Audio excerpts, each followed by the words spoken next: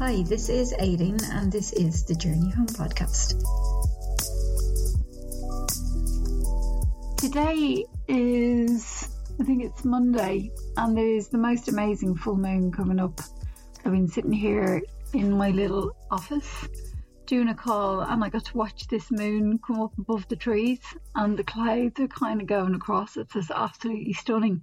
But it just really reminded me of a story that I really wanted to record. It was about when I was on this journey over in India.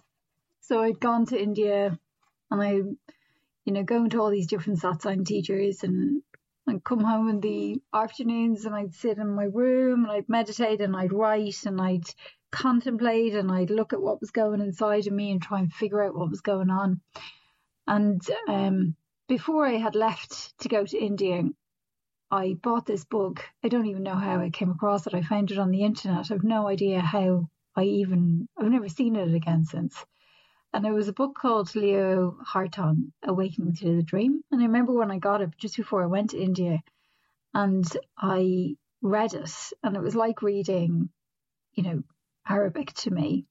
I didn't have a clue what it was saying. I could understand the words, but I couldn't understand the concepts that it was referring to.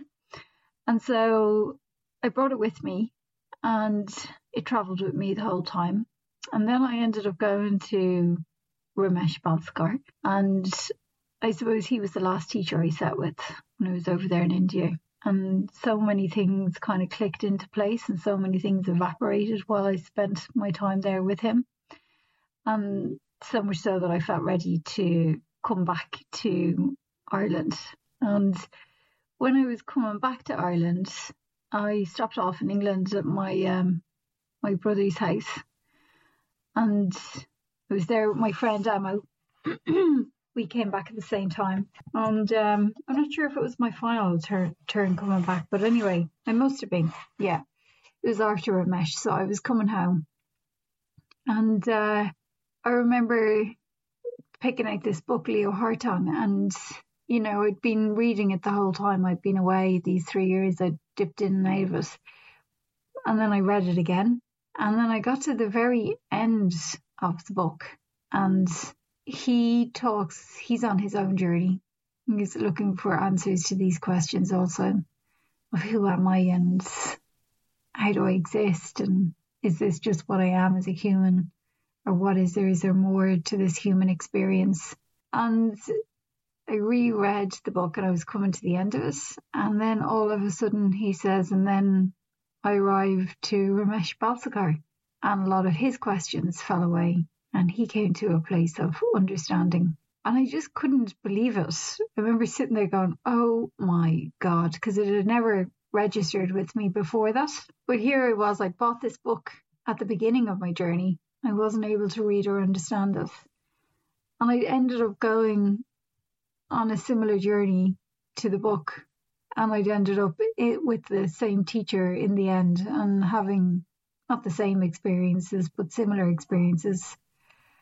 The synchronicity of the whole thing, which was another book I'd bought before I went away, was actually amazing. And it is these kind of things, it's these little pointers that pop up in our life that I suppose just give real warmth to your heart to think, oh yeah, there is some magic happening here.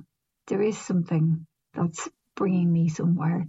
I mean, I don't know what that is. I'm not alluding to it being anything particular. It can, I'm not getting into that kind of conversation. For me, it felt lovely to be able to lean in and trust that there was a purpose to what I was doing. And when I was watching this moonrise this evening, the front cover of the book that I read, Leo Hartong's book, is this beautiful midnight blue sky with these clouds moving across the front of a big full moon. And so it really reminded me of that book.